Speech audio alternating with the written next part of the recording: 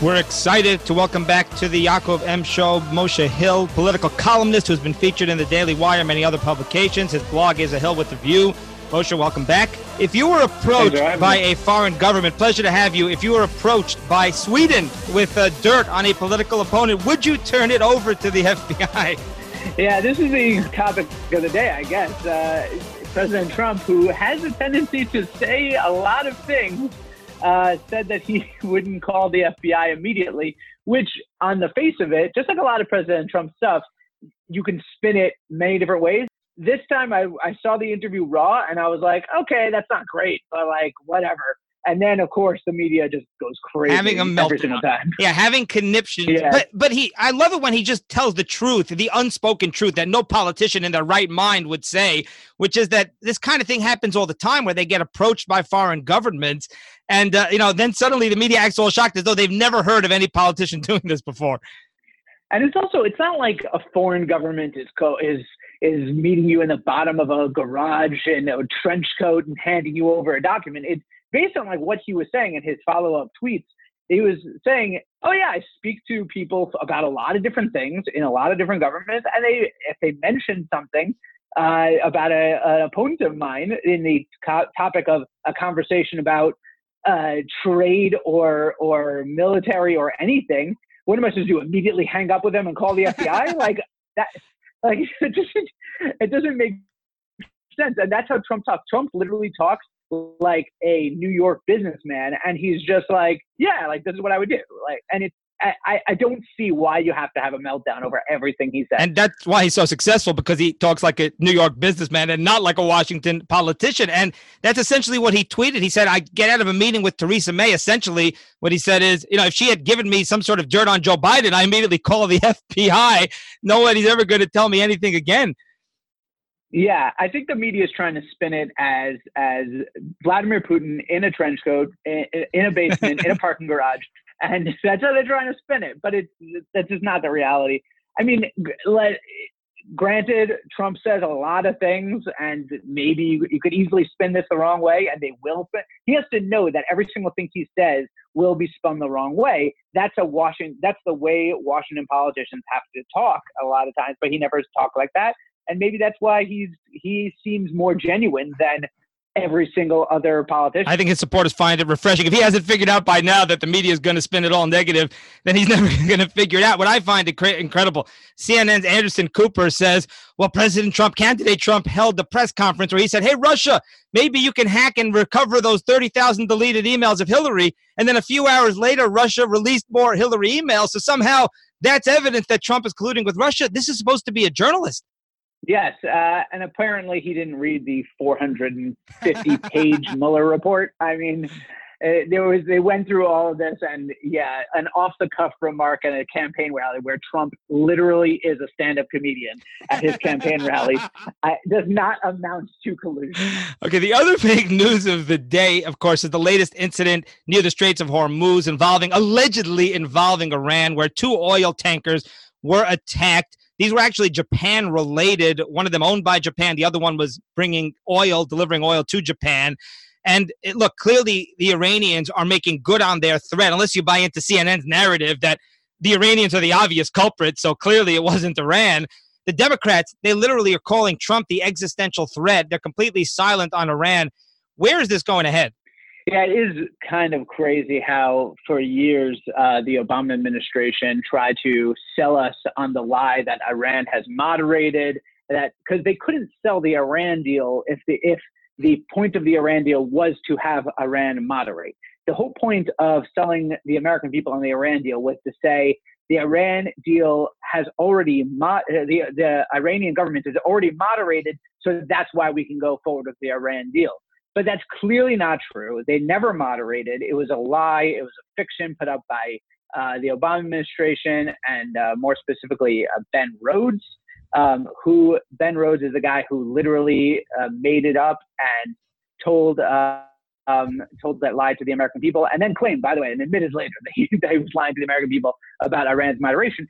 And then years after that is gone, and Trump rightfully pulled out of the Iran deal and put sanctions back on Iran, limit Iran, we're seeing that that the moderation was a fiction all along.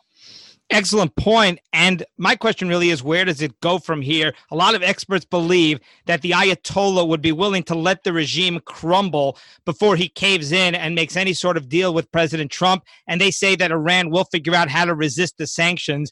And of course, Trump is not interested in military action or regime change, certainly not before November 2020. So you really wonder what the end game is. Yeah, it is very difficult to handle Iran, especially if the United States is going to be working without European allies. A lot of European allies are going around the sanctions, the oil sanctions, trying to get oil from Iran because they were part of the original Iran deal and they didn't pull out of it, so they're trying to go around it. But it's very difficult for America to act alone in this capacity, even though the sanctions did cripple a lot of Iran, and they will continue to cripple Iran. I think the way to go forward is to contact our European allies and make sure that they're abiding by these sanctions in Iran. And by the way, Iranian aggression is a good reminder to our European allies, saying, "Hey, like we cannot let this slide, and we have to sanction Iran." And but I do not think Trump is going to put boots on the ground. I think they're going to continue with the sanctions. I think it's working. I think that the economic sanctions are causing massive unrest inside of Iran, and that the people are going to, hopefully they'll rise up. We see it a little bit here and there, but hopefully it'll happen more often. So essentially, if you had to predict, and it's hard to predict, in November 2020, sort of the status quo where there's a lot of unrest amongst the people of Iran, and they're very weakened and hopefully not advancing too far in their nuclear ambitions, but not a major shift from right now. No, I don't think much of a major shift from right now. I don't see Trump putting so much pressure on Iran in order to putting boots on the ground in Iran because of the possible 2020 election, the actual 2020 election, the possible implications to the 2020 election. And I think that he's not going to do that. He also doesn't want troops on the ground anyway. He's pulled out of what's it called? Syria. Trying to pull out of Syria. He was against the war in Iraq and all that stuff. So he's not a war hawk in the same way as his predecessor. Right. And I guess the status quo theoretically is not so bad unless the Iranians, their threat is right now to move forward with enriching uranium, and they claim they're going to breach the nuclear deal. They already perhaps have started to do that. I guess that's the only concern if they really advance their uranium enrichment and their missile development. That is 100% a concern and something that we definitely have to keep an eye on. But sanctioning Iran, and I mean, if we need to put boots in the ground, I think that between Trump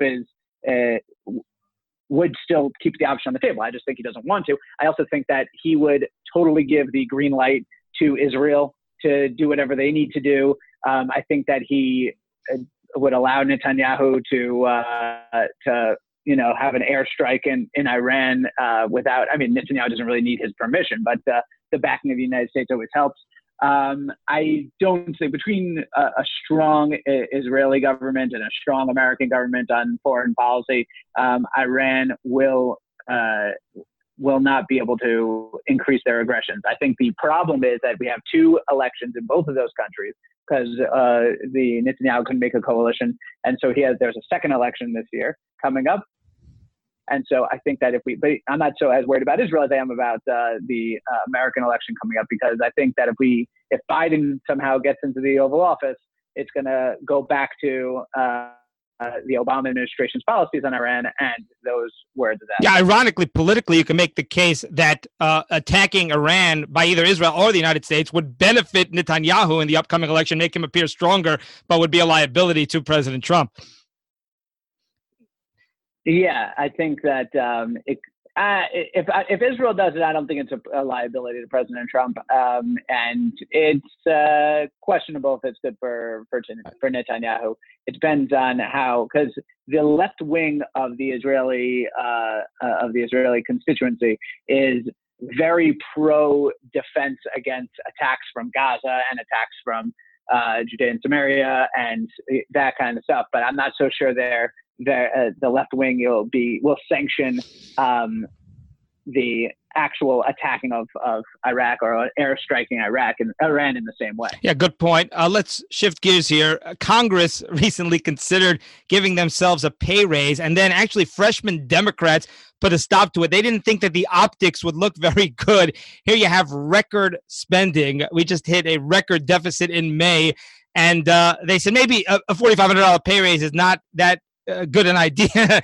Ocasio-Cortez, though, she wanted the pay raise, not because she cares about the money, but she thinks it'll be hypocritical for Democrats, socialists like her, to want employees all over the country to have cost of living wages, but then for Congress not to give themselves a raise. But that was pretty funny. Yeah, Ocasio-Cortez she has to have the world record holder on making the most amount of ridiculous comments and stupid comments. And by the way, this is with President Trump as the president, and she managed to surpass him. I mean, like, I love Trump's policies, but I'm not going to deny that he says a lot of really dumb things all the time. But the Ocasio-Cortez, she makes possibly some of the stupidest comments I've ever heard. So I think one of the things she said on Twitter was, if you don't have this raise, you're basically opening the door to corruption. And it says, so the price of a politician, I guess, is $4,500. And pretty much all it takes between an honest and a corrupt politician. But what's astonishing is that the influence that she has. A few weeks ago, she criticizes Biden's environmental policies for being middle of the road. He responds with a very radical, not quite the Green New Deal, but a very radical environmental policy. Now she's dangling her endorsement. Is it going to be Elizabeth Warren or Bernie Sanders? And they're looking at this 29-year-old freshman in Congress, as this like new leader of the party. She is the new leader of the party, and I think that her power in this is actually going to have its first, I think, major test coming June 25th. On June 25th, there's a Democratic primary in Queens for the DA, and the prohibitive favorite, Melinda Katz, was not endorsed by her. Melinda Katz was endorsed by Chuck Schumer, and but the candidate who Ocasio-Cortez endorsed, Tiffany Cabin, basically is a Democratic socialist and been a public defender, which I don't understand why a public defender would be have a good experience to be the district attorney as a prosecutor. But basically, her major endorsement is by Alexandria Ocasio-Cortez. So if Cabin wins the Democratic primary in Queens, that puts a lot more credence on the word of AOC than it is even now. If she loses, I'm not so sure. I think that the Democratic presidential candidates will still seek her endorsement, but I don't think it'll mean as much coming after that. We'll keep an eye on that race. That's a great point. Another topic I wanted to bring up, the citizenship question on the census. The Supreme Court is set to rule on that here before July 1st, because that's when they have to start printing the census. It's bizarre to me that this is a debate whether or not the government, the Census Bureau, has a right to ask its own residents in the country, are you a U.S. citizen? And yet, once again, we find the Republicans playing defense on this. You have any thoughts? Yeah, I think the Republicans have to go on the offensive on this one because the citizenship test. That's fine. The census is meant to decide representation, and basically the citizen question should be boiled down to a question of: do illegal immigrants deserve to have representation in public office? Do they have the right to be represented? Now, that is a legitimate question that we can ask, and I think the answer is no, personally, because they're not citizens, so they don't have representation rights as American citizens do. But that's not how it's being framed. It's being framed by the media, by the Democrats, as if you ask this question, you're a racist. And just like everything else. And the Republicans are still playing defense on this. So they decided to play defense on this kind of question instead of going on the offensive and saying, why do you think that illegal immigrants deserve representation in Congress? Yeah, that doesn't really make sense. And it's exactly, yeah. What's racist exactly here? What they're saying is they'll lose representation in the Hispanic districts. Well, the reason they'll lose representation is because people who are in the country illegally are not going to respond to the census because they don't want to be asked if they're a U.S. citizen. Well, what that's doing is that's taking away the people who don't deserve representation in the first place, as you just said. It's just bizarre. Yeah, it doesn't make sense. If you really think about it, if you're taking a census of different populations, so you have, let's take Los Angeles, for example, yeah, in California. So Los Angeles has a huge population. A lot of different congressional districts are made up in Los Angeles. You can easily have a congressional district in Los Angeles that is made up of 90% illegal immigrants and 10% citizens, and that 10%, and that will have the same amount of representation. So 10% of the people, so let's say there's a million people in that district, 100,000 citizens and 900,000 illegal immigrants. And then you have, I mean, I'm making up these numbers, but, and then you have— That's fine. The politicians do the same thing. Rights. You can make them up. Yeah. that 100,000 people have the same amount of, can vote for somebody that in a county over, still in California, a little more east in California, has 1 million people with 1 million citizens, because that's not where illegal immigrants happen to live. And they're all voting for the same amount. They have the same representation. They have the same, they each have one congressperson. It doesn't make sense to structure districts like that. 1 million citizens should have a representative in Congress, not 1 million people, because citizens have representation. And that's the real reason the Democrats oppose this. It's not because of racism. They don't care about racism. They just care about being in power. They're going to have less power and they're going to have less money. That's what it's all about. 100%. Now, what did you think of President Trump's deal with Mexico? The Mexico deal was interesting. I thought that the move was really going to backfire on him, because the Mexican president is a very left wing, really hates Trump, and I didn't think that he would do anything, to be honest. It's still up in the air of how much of a win this is for President Trump. I think that as long as the tariffs don't actually get enacted, I think it is a good thing. I'm not a big fan of tariffs. I don't think that I should have to pay more money for anything, to be honest. But I think that literally just the idea of sending troops to the southern border, or having the third country policy be enacted in Mexico, and them starting to take asylum claims, I think those are both very worthwhile things and big wins. And I'm glad that they happened. I'm glad that Trump took the win and didn't keep pushing forward from worse. Right. Great point. And we'll have to debate tariffs a different time. Final question here. The NBC announced its lineup of moderators as we quickly approach the Democrat debates, and Rachel Maddow is going to be moderating the first Democrat debate. Rachel Maddow, who's an opinion host. I mean, she doesn't even try to hide it like some of these other anchors, clearly very biased. Here you have the Democrats who are boycotting Fox because they're biased, and Rachel Maddow is one of the moderators. I was pretty outraged. What are your thoughts? Yeah, it's insane. That's literally every single time you had Elizabeth Warren a few weeks back went crazy about Fox News town halls and saying, I will not do a Fox News town hall. Fox News is racist. Fox News is this. Fox News is that. But if you ever notice the Fox News town halls, they're always moderated or hosted by Brett Baer, Chris Wallace, Martha McCallum, the actual the news team, not the opinion team. Yeah, the news people. They are, and who are, by the way, much more objective than the CNN anchors, the MSNBC anchors, or anything like that. Absolutely. If you just watch them, I mean, it's not even a question. So the equivalent to this is and it's not MSNBC that's hosting this, that she's moderating. It's for NBC. So imagine if Fox, not Fox News, but let's just say ABC, a network television show, had on Tucker Carlson or Sean Hannity and said, hey, this is going to be the moderator for our event. That's ridiculous. And so the equivalency of saying, well, Fox News is evil because we have objective people moderating this, but MSNBC is okay because we have clearly biased opinion journalists moderating our thing. It's insane. It is just insane. No one will ever call him out on this, though. It doesn't, That's exactly so right. it's just going to be what it is. My dream is while the Democrat debates are happening for Fox News to have just a video feed of President Trump watching the debate and commenting on it in the Oval Office. Even if you don't hear the background of the actual debate, just Trump's comments on each one of the candidates. That would be the best.